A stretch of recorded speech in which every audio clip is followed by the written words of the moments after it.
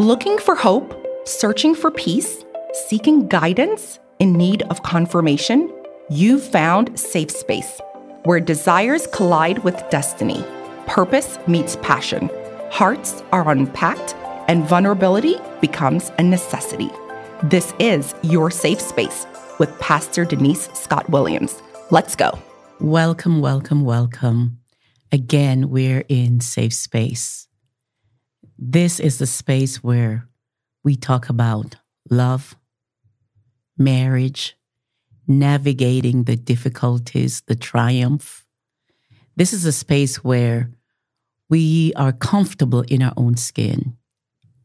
Today in studio, we have two very, very special guests.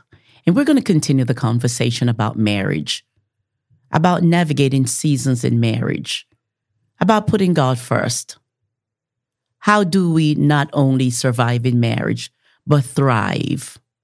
How do we live a life on top of the world, managing family, managing business, managing finances, managing vacation? How do we go about doing that without losing our minds? Barna's survey says that over 60% of marriages, Christian marriages, end in divorce. That's a staggering number. And the same survey stated that 70% of people now are living together without marriage, without the vow. Another staggering number. All the benefits of marriage without the vow. So there's something about the vow that either prohibits people from coming together and becoming one, or what's happening. I'm going to have my guest introduce themselves to our audience. And remember again, hit that subscribe button. Pull up a chair, put on your headphones, take notes, and listen.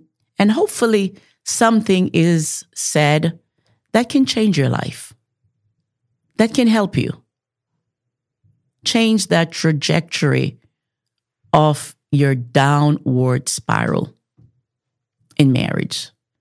So, welcome and good morning. I am going to first start with the beautiful queen to my left. Go ahead and introduce yourself to the audience. Hi, how's everybody doing today? I'm Candace Smith. And her husband, go ahead and introduce yourself for us. Excellent morning. My name is Everett Smith. Great to be here. Thank you again. Welcome. Now, this is a safe space, so just relax, and we are going to allow the Holy Spirit to help us navigate what this should be about. There is nothing pretentious. This is just authentic conversation. So, Mrs. Smith, Miss Candace, how long have you been married to the handsome chocolate, Mr. Everett? He likes that. He likes that. Don't boost his head up. No, I have to. I got to get more information. I'm glad this is a safe space. It is a safe space. So, Miss Candace, how long have you been married? 2021. 2021. So we would say that's like newlyweds. Yeah. Ooh, I love newlyweds. Oh, woo. So talk to me, Miss Candace, before we go over to your chocolate newlywed husband. I love this. Talk to me about the courtship. Paint a picture for us. We were together about 17 years ago. And Mr. Smith said at that time, marriage was overrated. Wait a minute. 17 years ago, you guys dated. It was a great relationship. We were together for 2 years. Huh. And it's kind of like what you spoke about. So I told him, I'm not going to spend the rest of my life just being your girlfriend. I know that's right. On them 2 years, one day, I said, what is it? He said, marriage is overrated. And I said, okay, bye.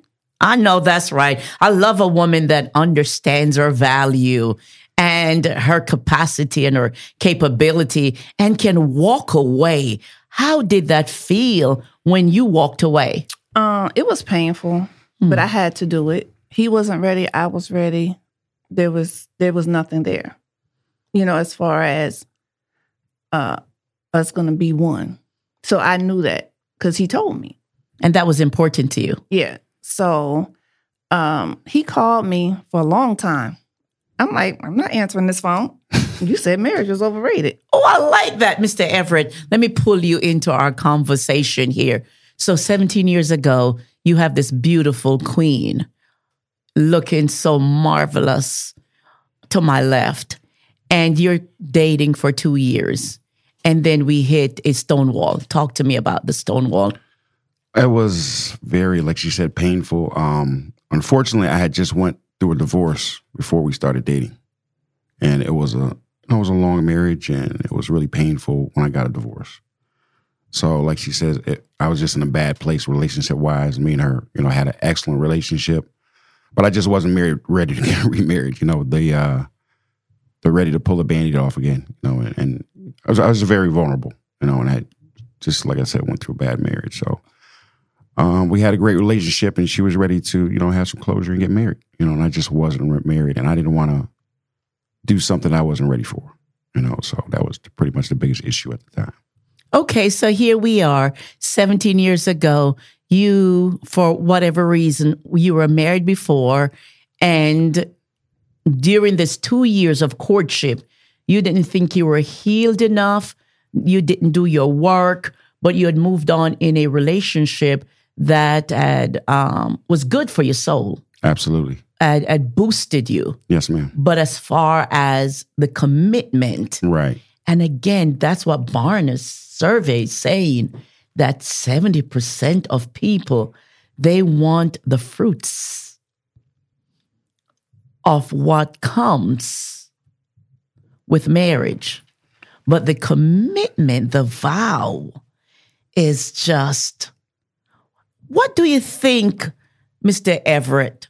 What do you think happened? Was it the vow? Was it the forever?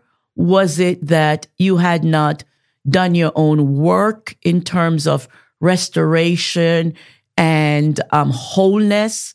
Is that why you said that, not my words, that marriage was overrated? I think I was just speaking out of hurt and pain, and I didn't want to put her through that. To have that long-term relationship I just went through on my previous marriage. And I think I was just scared, of hurting her. I love that. That's what it was more than anything else, So I think I was just speaking out of my pain, and it didn't come out right. See, thank you for being authentic. Thank you for being vulnerable, because you are owning, because Candace over here was ready. That wasn't her story. She had found a fantastic person. She had found somebody that she believed she could spend the rest of her life with. But here you are, enjoying her company, enjoying the relationship, enjoying everything about, going out, about going out, everything about her. But yet still your pain. Absolutely. Was the divide. It was. Did you communicate to her like, look, I like you. I like everything about you, but my pain, I cannot push past my pain. Help me to push past my pain. Give me a minute to push past my pain.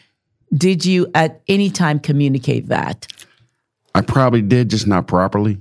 And I think that's why it came across. And I think I just kind of, because I knew she was ready to get married, and I just wasn't. And I think that's when it came out that I said it was overrated, being in a safe space here. And but it really, so we can allow the audience in. It wasn't that it was overrated. You were speaking out of your pain.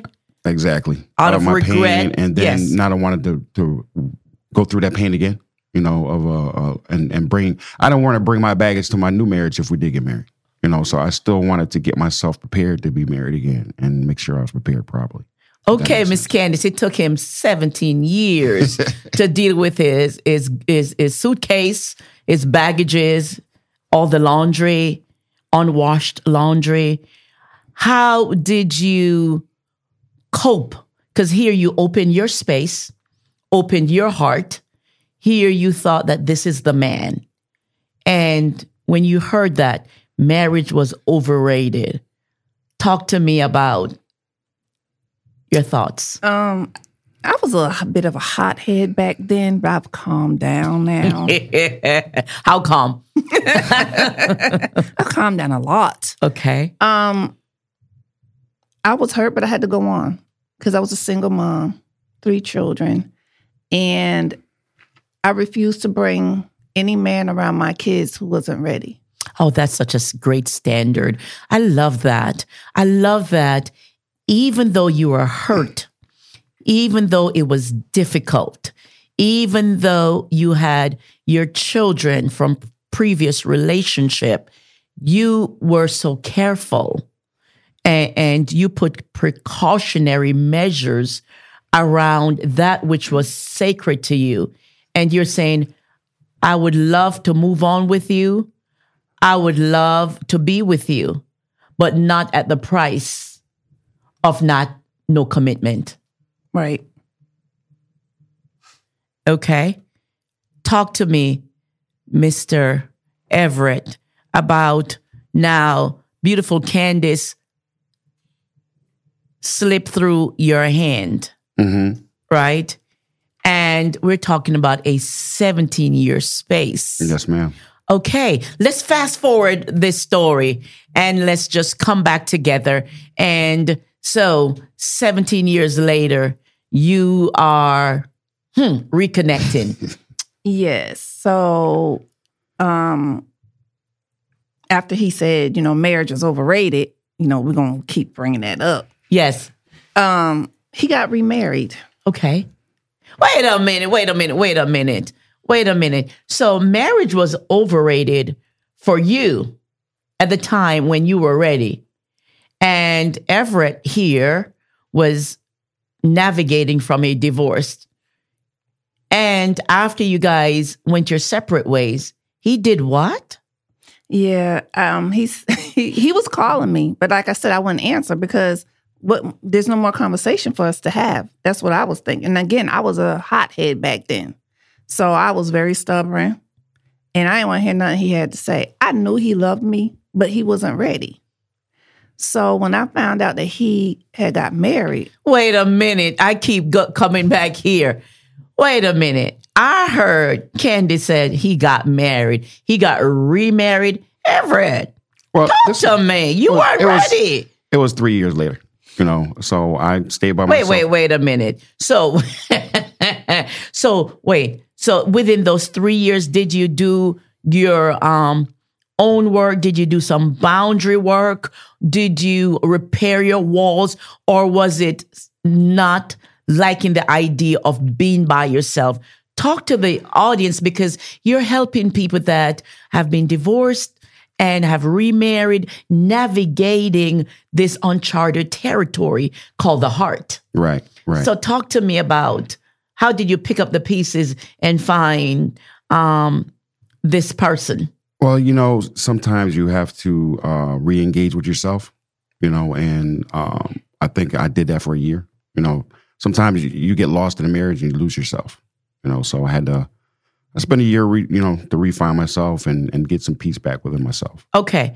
Somebody listening might not understand what it means to lose yourself. Elaborate just a little on that, because at this space, we try to use our testimonies. Right. We try to use our story that we have already overcome. Right. So you're at the table because you guys have overcome all those difficulties, right?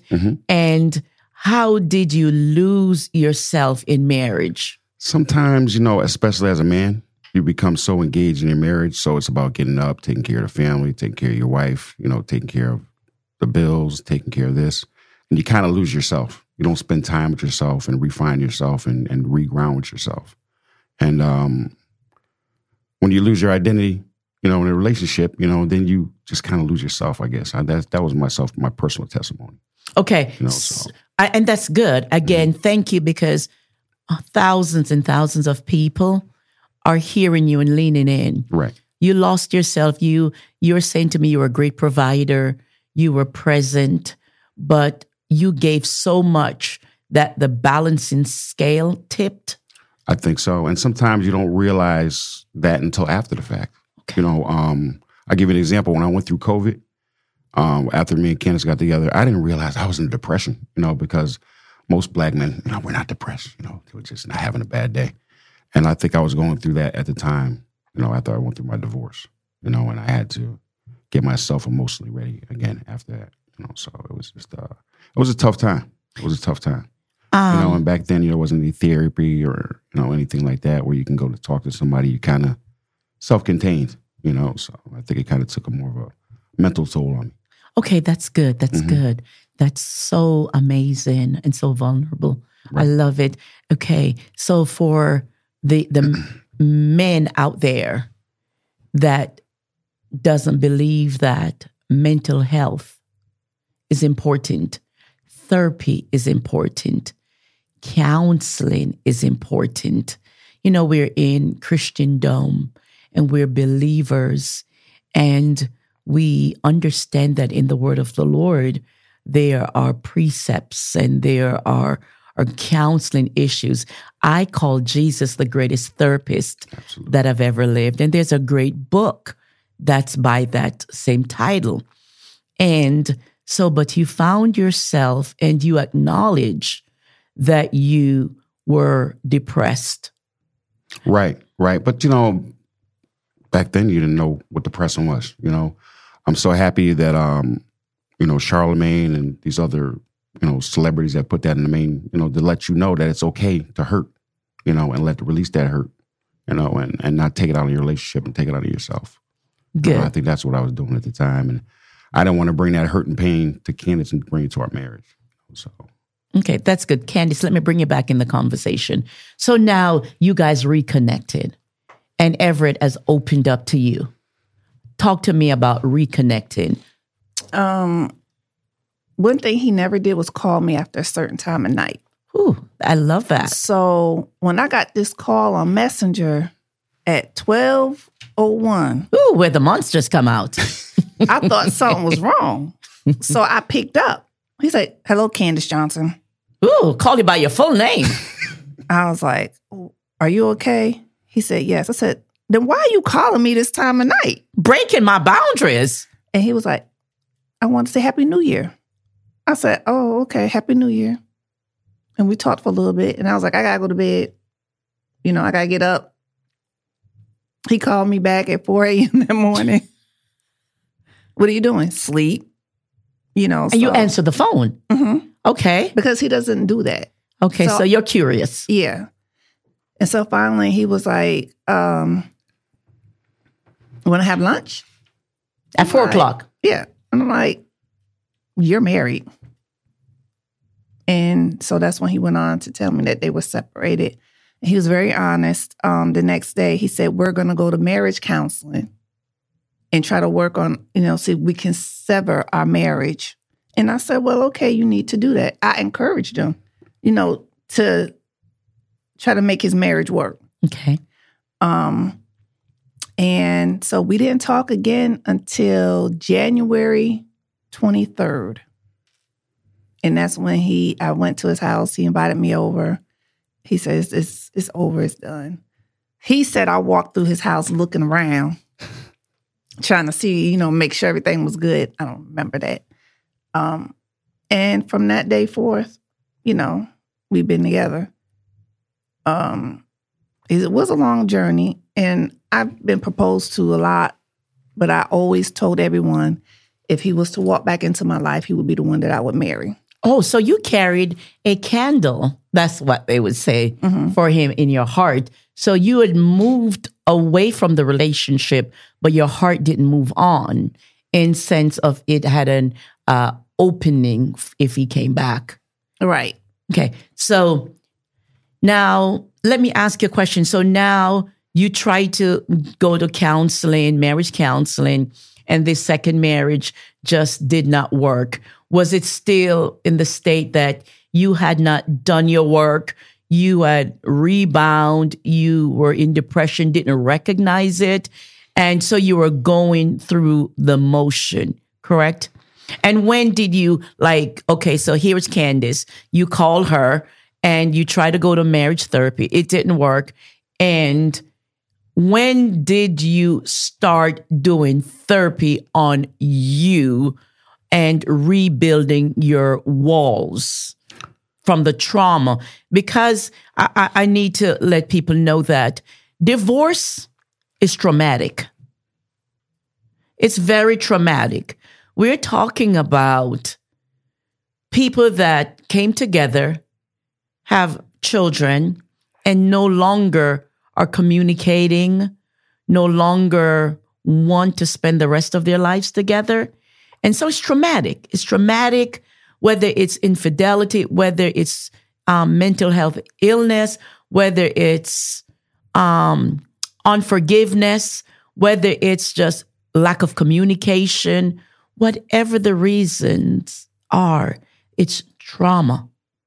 And oftentimes we don't talk about that divorce is traumatic. It's a perpetual cycle because when you have children, that doesn't go away, right? So when did you recognize this is just not me feeling bluesy? This is just not me feeling down.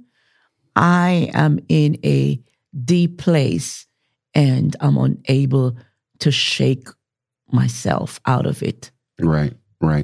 I think, as you get older and mature, you're more connected with yourself and more in check with your emotions. And, like I said, we went to counseling and I had some private sessions, and you really know more what you want in life, at that point in time. Thank God. Some people suffer that their whole lives. They don't know what they want, so at that point in time, I know what I wanted, and like you said, it's very painful to go through a divorce, especially for a second time. Even though it was long-term, it wasn't like it was a couple of years ago, but we did try to work it out. And some people you just can't change, and you want them to change, but you just can't, so you got to make a decision. Either you're going to live with this deficiency I think the other person have, or the deficiency you have within yourself, and decide if you're going to live with that.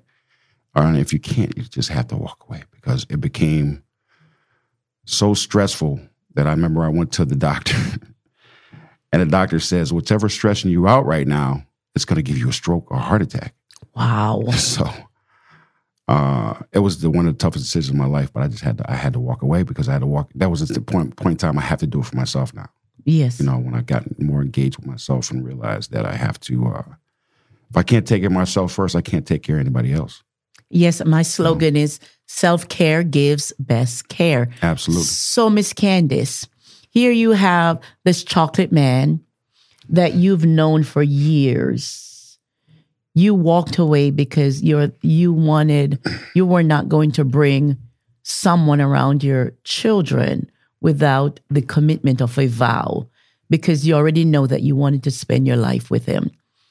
When did he bring up the conversation you know what, I'm in a dark place.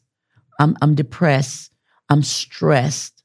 And did you help him move through that and navigate those seasons? I knew he was in a depression. Like you say, it's not easy to bring that up to a Black man, right? And so I am in the mental health profession. Oh, that's great. Tell us, what kind of mental health work do you do? So we do counseling. We do group, individual, family therapy. We also do some case management for people. So I knew what it looked like. Based on your profession. Yes. So here you are, a professional in the mental health field. So here is your chocolate out there, just, trying to come up for air. How did that look, or how did that make you feel, knowing that you didn't talk to him and you're not trying to diagnose him, but people that are in the mental health field, there are signs, there are words. How did that make you feel seeing him in his struggle? I tried to use language that would help him without helping him. How did you do that? So instead of just coming out and saying, you're depressed, we would just have conversations. Okay. So a lot of time when people are depressed, they just need to have conversation. Okay. And the conversation needs to be in their normalcy, especially when they don't want to say that word out loud. Okay. In our culture, that's not a good word, right? So how do we normalize that? You can't normalize it, but you can adjust it and adapt it to that individual. And so that's what I did without using the word depression or mental illness, because mental illness is not a good word in our culture as well. That's correct. And it's a wide scope. It is a very wide scope. So it was a dark area when I went to his house. It was dark. The more we started spending time together. And you pressed through that. Yeah. He was worth redeeming. He was my friend. So you were going to help with your professional background to help your friend. Yes, we've always been good friends. Always, always, always, always been good friends. And out of my respect for our friendship, I never contacted him during his second marriage. Okay. Because I didn't want to cause any type of second thought. Because I knew he loved me. Now, Mr. Everett, why you be doing that? You see, that's not proper English. Why you be doing that? I mean, look. Here we are at the table, right? And it's behind you. So we give God the praise for navigating different seasons, and we're helping people, and you're telling your story. Here you are. You love this caramel beauty over here, right? And you moved on ahead, right, into something with someone else, right, that you thought it would work. But did you even get over opening up your life to Candace, your heart? Because a lot of times, and this is conversation, we can talk, you can jump in at any time. A lot of times I notice with people, male or female, they are coming out of a relationship and they believe getting into another relationship will heal them because that will take up time, that will keep them away from the loneliness. And you're a mental health professional, Candace, and we're all believers. So tell me, how effective is that when you move from one relationship to another relationship without doing your work, without taking accounting, without accounting for where did it go wrong? What did I do?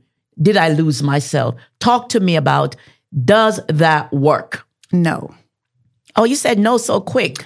Because you're bringing, if you can't acknowledge what happened and try to work on the situations that occurred or the trauma, and you would carry that into your next relationship, you can't shield it behind a smile. So it will come out in some part of your relationship. You mean you can't go to church and shout over it? But it's still going to be there. I mean, it's an inner. No, wait a minute. You mean you can't preach over it? It's an inner thing. What do you mean? Because you can preach to a person about loving themselves, believing in themselves, giving themselves self-talk every day. But if they don't believe it, it's not going to work. Okay, wait a minute. Candace, you're telling me as a Christian who's a mental health professional with your agencies, you're saying to me that we can't just drink the happy juice. We can't just get happy, and just shout. And we cannot just move into a relationship without doing our own work. Whether it's a misnomer, whether it is a negative word, how do we, as a Christian community, how do we navigate this landscape about how do we navigate the landscape about mental health, about if you are divorced or you're going through a divorce, you need to get professional help. And would you say this is going to be a landmine, but I want to go there? This is a landmine. It's going to explode. Are you telling me that just going to your pastor may not be enough? It's not. The pastor can give you the tools.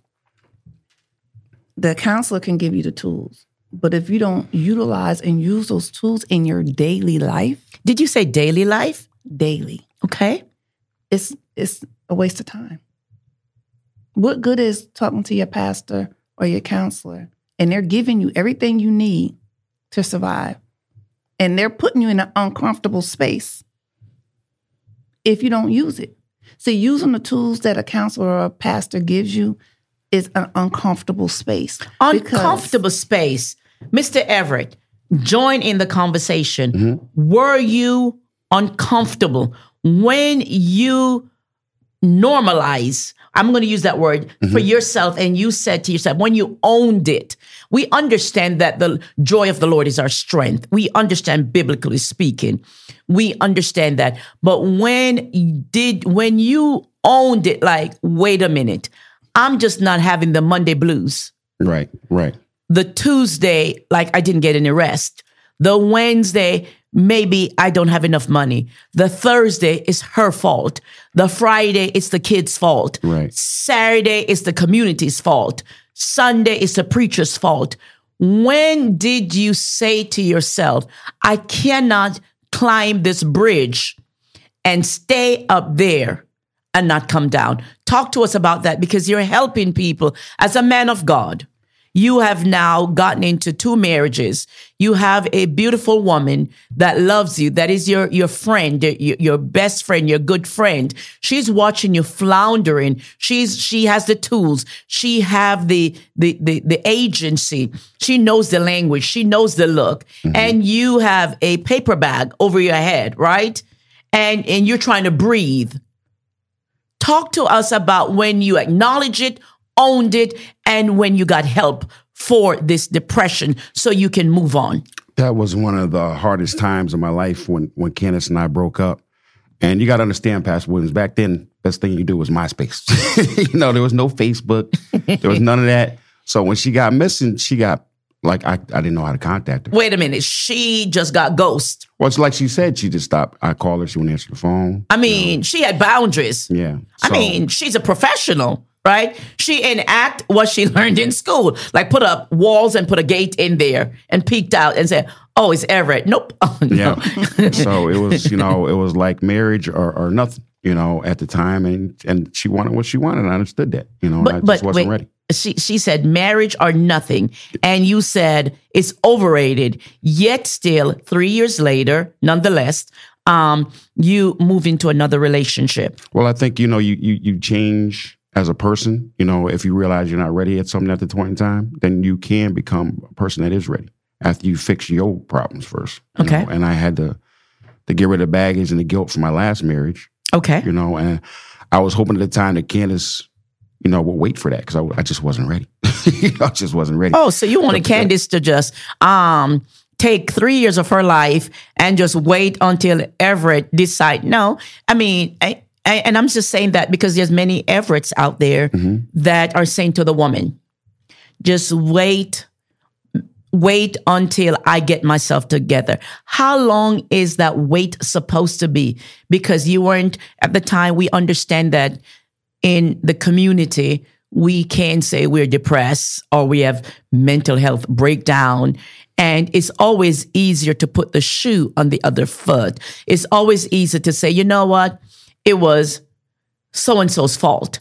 It was so-and-so's fault, right? And what we learn in counseling is that you respond out of your place of your trauma, out of your trauma, whether your trauma happened at 5, at 7, abandonment, neglect, fear, daddy issue, mama's issue, societal issues, environmental issues. You're stuck at the place of your trauma. And oftentimes we go into marriages, we go into relationships, and we don't understand that you carry you and all your toys, all your baggages with you. And here you're trying to, my husband says that in marriage is until death do we start. So if we have two human beings coming into a relationship and they are alive, right? Their trauma is preventing intimacy. Their trauma is preventing excellent communication. Their trauma is preventing to say, you know what? Something is going on medically. My mood swings, my withdrawals, my holding back, my sense of being, not being respected. So sometimes we come into relationships, but we don't know this because there's not a lot of, at that time, a lot of education. There's not a lot of times that we can open ourselves. And in the Christian community, it's really a dogma. It's really some of the things that we think that as long as we're saved, that we don't have our souls. Right. And that our souls are not bankrupt. And I oftentimes tell people that your spirit is perfect.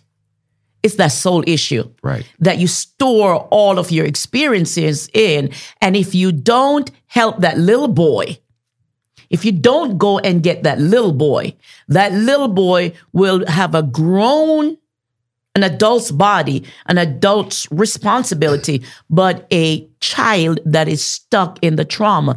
And it takes professional, it takes godly counsel, it takes skill, it takes years of going to school, it takes the Holy Spirit aiding that counselor, it takes the Holy Spirit aiding that professional for you now to come to terms and says, okay, Everett has a issue.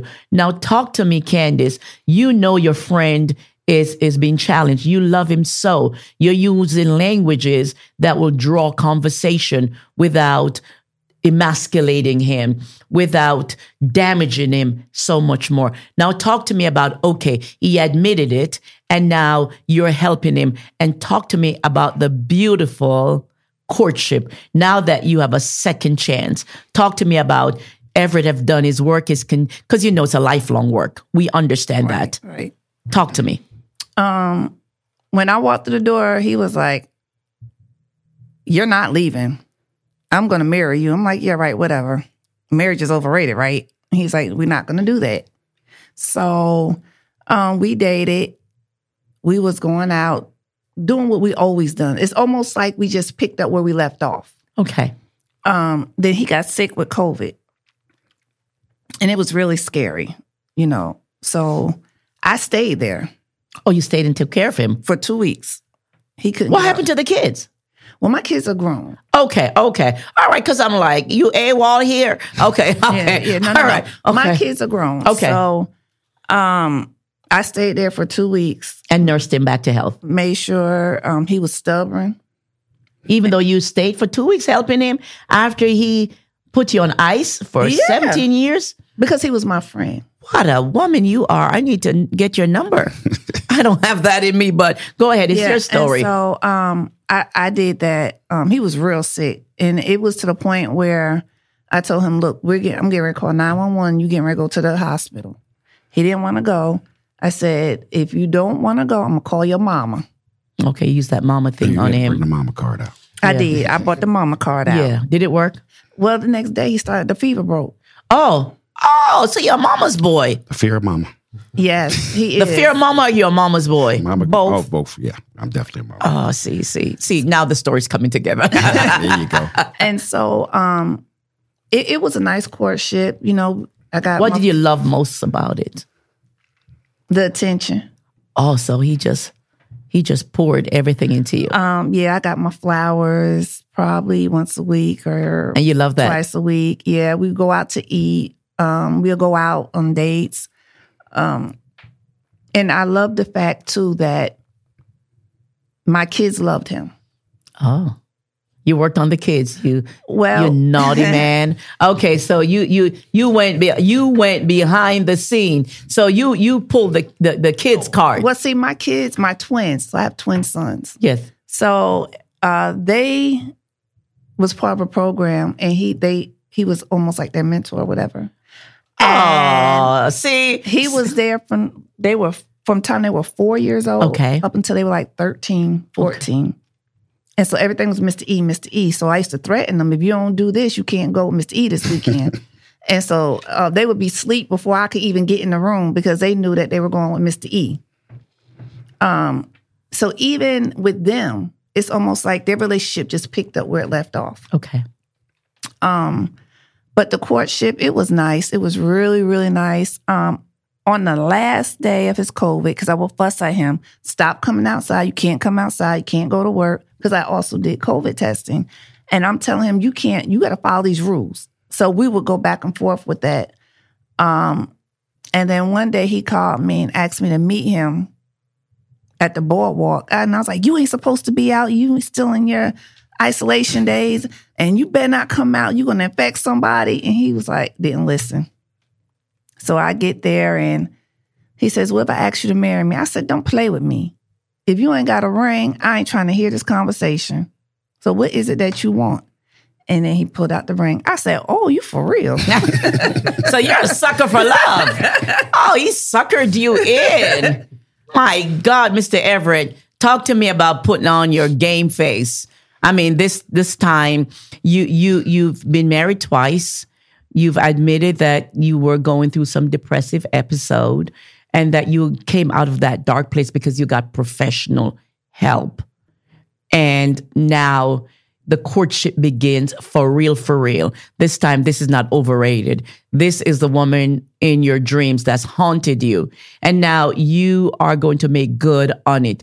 Talk to me about your pursuit of Candace. Well, it was a long journey, like I said, and like she said, we just broke apart, and I couldn't get in contact with her. And like I said, I spent some time myself, and then I was ready to start dating again, which I did. And, my second wife and I, we were married for a while, and it just wasn't a good fit, and at the point in time, we both realized that. And then Facebook came along, and I happened to message, Candace, and that's when I found her again. Oh, you stalked her. Okay, we got that. Okay, we got that. Kinda, yeah, it's okay. You got her, so you stalked her. You got her. I always had feelings for her, yes. But one thing, we never overstepped our boundaries. I never called her when I was married, and we've always had that level of trust, so that's one thing I really appreciated about her. So I felt kind of bad because I was at the end of my marriage, but I reached out to her, and I told her, said, I don't want to, lead you on or anything like that, but I'm just wanted to reach out to you, see how you're doing, see how the kids are doing. Because at that point in time, we hadn't spoken in probably 15 years or so. It's a long time. Yeah. So, then my divorce went through, but we were just back to square one again. Okay.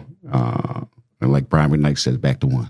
Yeah. So back to one. And it was like you're a smooth operator. It was like, watching a soap opera that you hadn't seen in a long time. You just pick right back up where you left off at. And it's I don't know about soap opera, but yeah. I get it. I know. I was watching all my children, my mother. I was like, "Dad, this is the same thing as when I was a kid. It's the same characters." But it was just great. Because we kind of, like she said, we picked up where we left off at, and I don't think you can put an expiration date or on depression or anything like that. I don't. That's good. Some people can have that forever. Some people just can't be fixed. Why is that? I mean, that's a strong statement that some people cannot be fixed. Expound on that for me. I just feel that, some people's emotional injuries just might be too deep. Maybe they continue to get therapy. I don't think you're ever undepressed or that feeling can't come back again. As a professional counselor, when you hear that, Talk to me from not your personal relationship, but put on your professional hat and address that statement. I don't like to use the word fixed in mental health because no one can be fixed. Symptom management is a better word or better words. If you can practice symptom management, then you can make it through life daily. What does symptom management look like? So it just depends on what you're going through in your depression. Again, trauma causes depression, and there's different levels of it. So if your depression is your self-esteem, okay, so that's something that you have to work on daily. So you got to get up in the morning, you may do self-talk, you may have little cards on your mirror while you're brushing your teeth saying, I am somebody, I love me. But when you make these statements, what are you doing to show that you love yourself, that you are somebody? Are you trying to prove it to yourself or are you trying to prove it to the world? So those are questions that we ask. That's good, because let's bring the Bible in here. We know that Elijah, the prophet, had called down fire. We know that he called down fire. But when Jezebel sent out a threat to him, he ran and he found himself in a dark place. Most often, when you go and you've done counseling, Christian counseling, these are stories that we draw on to help people to identify that you're not alone, right, that you're not by yourself, that this is not new to God, that it's in the Bible. It might not be called in the Bible depression, but these mood swings, these modes, the hiding, the extreme fear, the terror. Here's this prophet that called down fire, was running, and he was in a state of depression. We have David. He said his soul is cast down. So we can pull on stories in the Bible where people were at low moments. We had Jonah, who was under a tree and asked God, just kill me, take me. And so we don't need to skew away. We don't need to not have these conversations in churches. And we understand that God is able to cause all grace to abound towards us. But I believe that these stories are left in the Bible as footprints in the sand.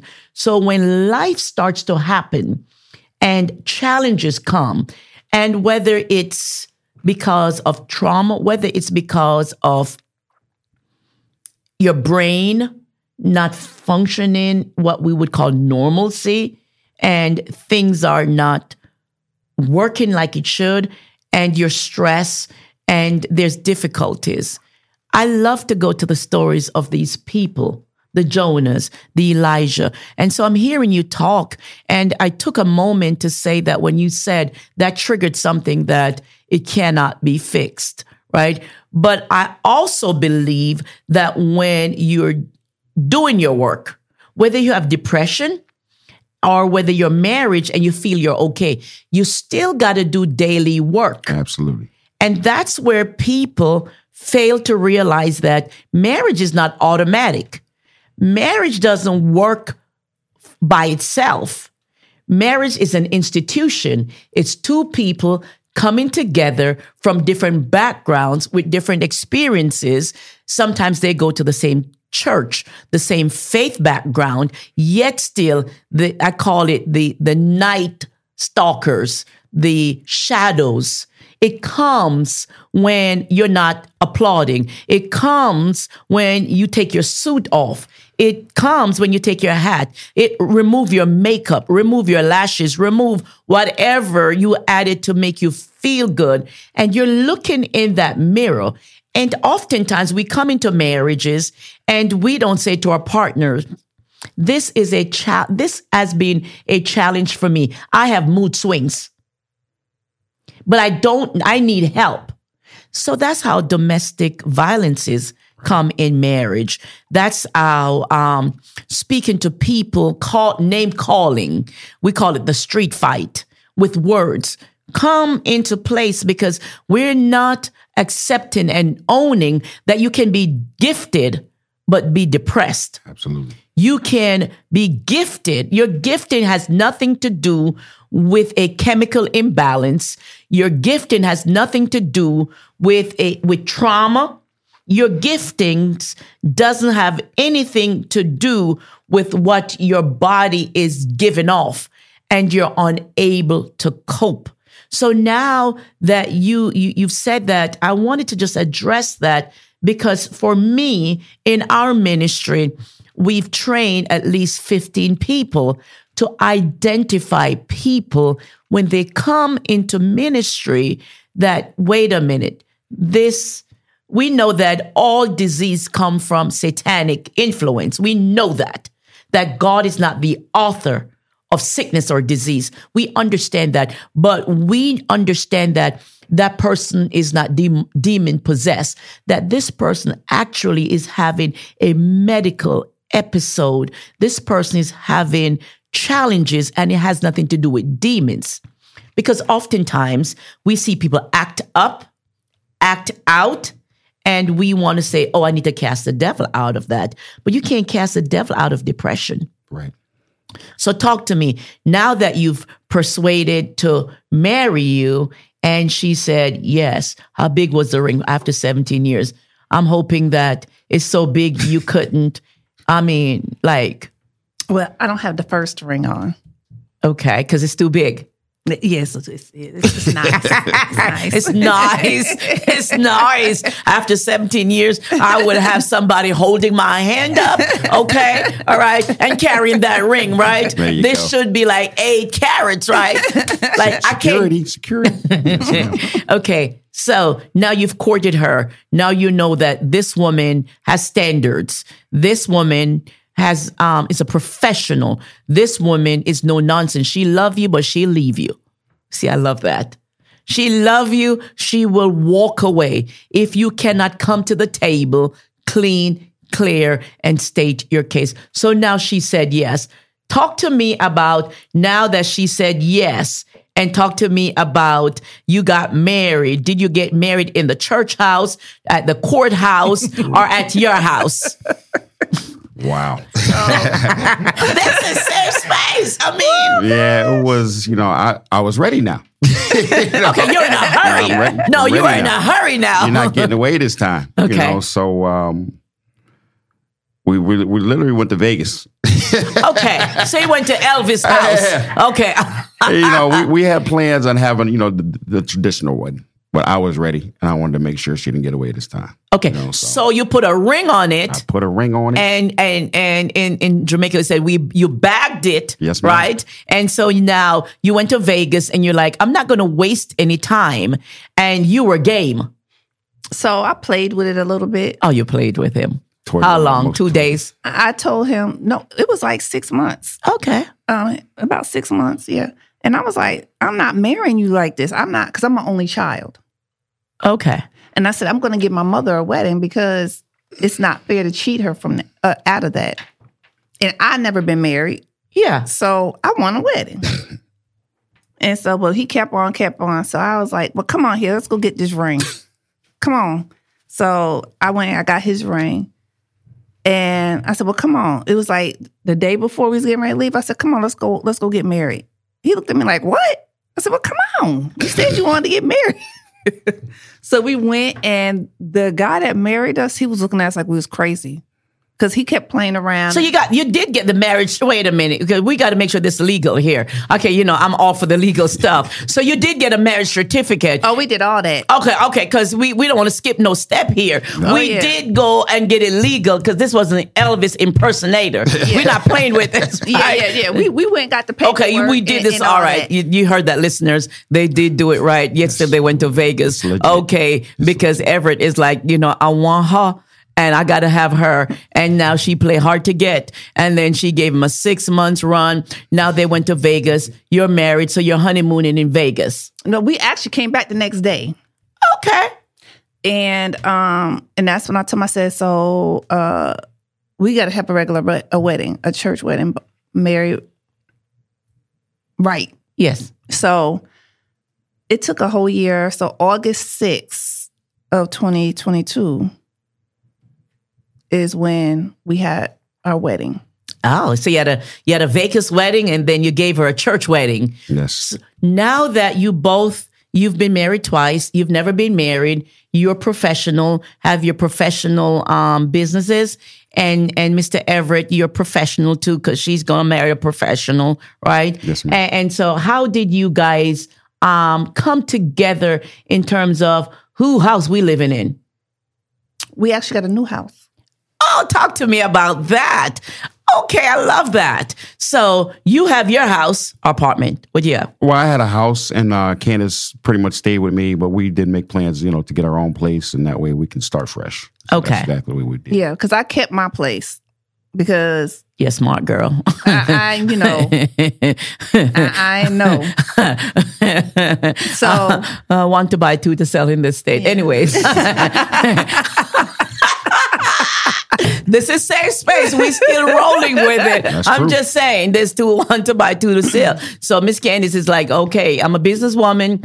Okay, I know Mr. Everett over here. So what we're going to do is we're going to come together. I'm going to keep what's mine because I got kids. And we're going to buy a house so we can start fresh. right. So he was on the road all the time in his truck. So I said, well, I can't be waiting for you to come home off the road. Let me go ahead. I had already been working. So even before him and I got back together, I had plans. Yes. And I wasn't going to deter from my plans because him and I got together. And that my plans was not going to stop. Okay. And my goal, I had already started working with a realtor. So it just made me push a little bit faster and a little bit harder once we got married. And so while he was on the road, I took care of everything. I got the house. I showed him the house. He didn't think I knew what I was doing. You handle business. And when he seen the house, he was like, oh, my God. Oh, this is nice. Oh, I said, mm-hmm. So all he had to do was come. I did everything. I wanted him to have a home, not a house, but a home. And you created that space. You're such a nurturer. I can sense that you're a nurturer and you love him enough and you have helped to nurture him back to wholeness, to health, where he can own is the things that challenges him and continue to do his work. Now, Mr. Everett, you're still on the road driving? Yeah, I had a trucking company and asphalt and concrete company. Yes, ma'am. Okay, so you're home at 6:00. No. Okay, wait a minute. So you're on the road. So, Miss Candace, you waited 17 years. I mean, how are you navigating newlywed with him on the road? I don't expect for him to change who he is Okay, that's good. That's mature. and what he do. Okay. So if that's his business, that's his business. And either I'm going to support it or I'm not going to support it. He's out there. He's working. He's not in the streets. Why would I come in between that? Oh, that's mature. Ladies, did you hear that? She is not trying to change him. She's trying to come alongside him and help him to be his best him.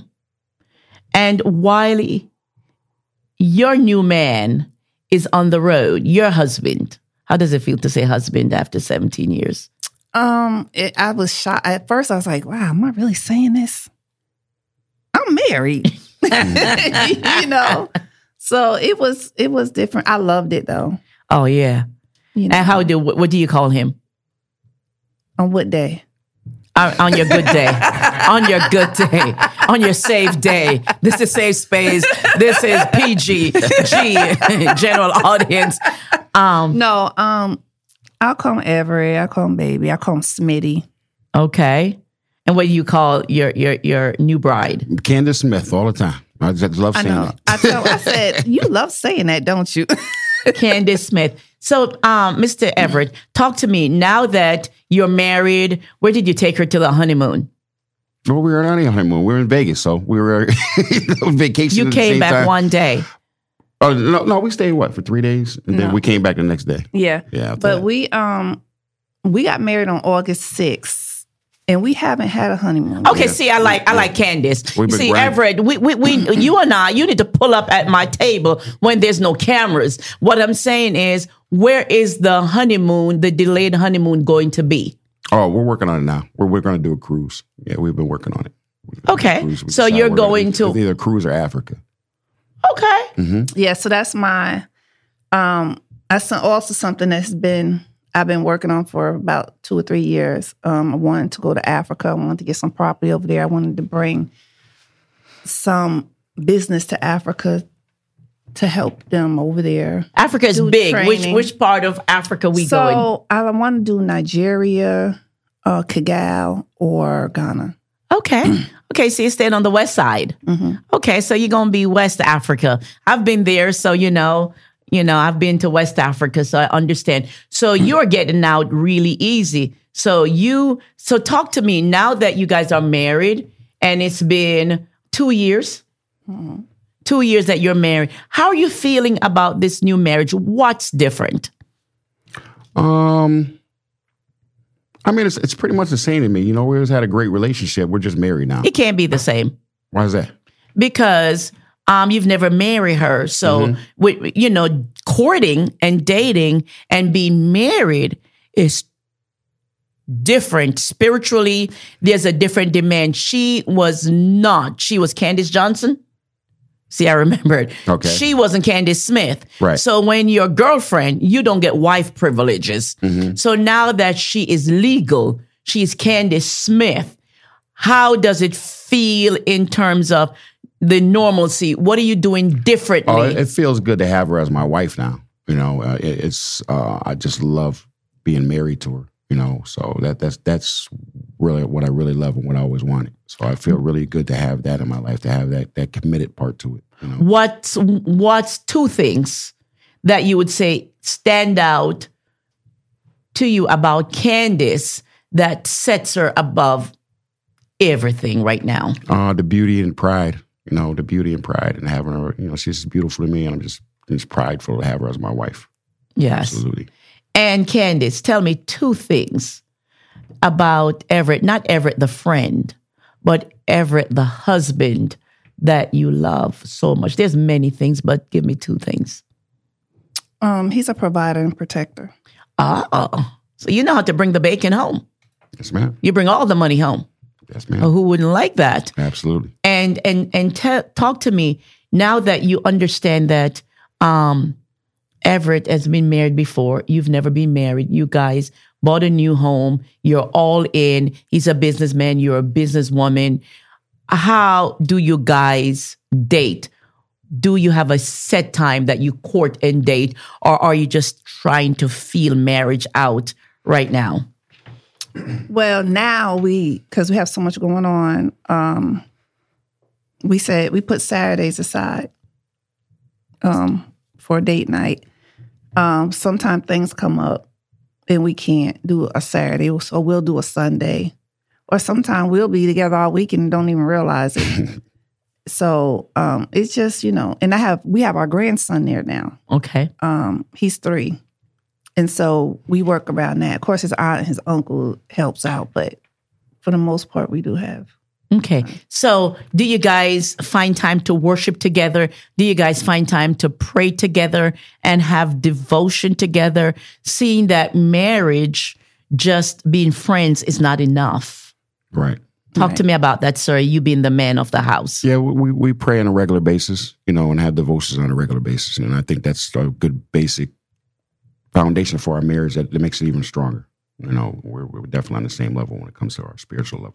Yes, ma'am. You would say the same thing. Mm-hmm. Okay, so talk to me, Everett. You seem like you are an even-keeled guy. Mm-hmm. How do you find, he's playing games with me here, but that's okay, So now that you have Candace here, I'm saying to you, what brings you pleasure and joy? Just spending quality time together. We just have a good time, and even when we're not doing anything. So it doesn't take much. It's just we need quality time together. We just love being together. Okay, so you've been married to Candace, mm-hmm. Candace Smith, not Johnson anymore. Right. Candace Smith. How are you checking in with yourself to not lose yourself this time? Continue therapy. I'm still continuing to go to therapy, and just try to stay grounded, and just continue to check my emotions, and just therapy. Therapy has been a big help. Therapy for you. It. Yes, ma'am. Okay. And what about you, Candice? Because you can't babysit a grown person. How do you keep being a mental health coach, a professional? How do you get therapy, or how do you ground yourself? All clinicians have therapy. I was hoping you would say that. I would hoping you say that. That's correct. Because we deal with a lot of trauma as well. Yes. We take on a lot of people's situations, and then we have our home situation, right? Whether it's good, bad, or indifferent, it's still a situation.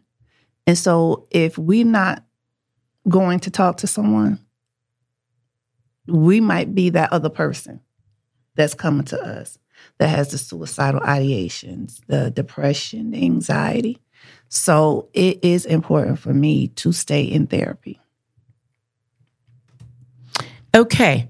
We're going to take a break. You just heard Candice say it's important that all clinicians do therapy. That is so profound. Every pastor needs a pastor. Every counselor needs a counselor. Every doctor needs a doctor. We are going to take a break. And I hope that this segment has inspired someone that maybe have faltered along the way, that might have gone through divorce and are in a dark place right now, that there's hope. There's always hope for the believer. There's always hope in therapy, that there are many, many open doors now, that you don't have to stay in the dark space and ruin another human being. True. Let's take a break. This is your prophetic purpose pusher, Pastor Denise, saying this is your safe space. And stay tuned for episode 2 when we're talking to Candice and Everett Smith.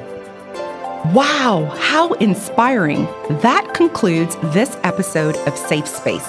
We pray that something was shared that blessed your life and touched your heart. If you're like me, you can't wait for the next episode. So meet us right here at the intersection of life and hope. This is your Safe Space with Pastor D.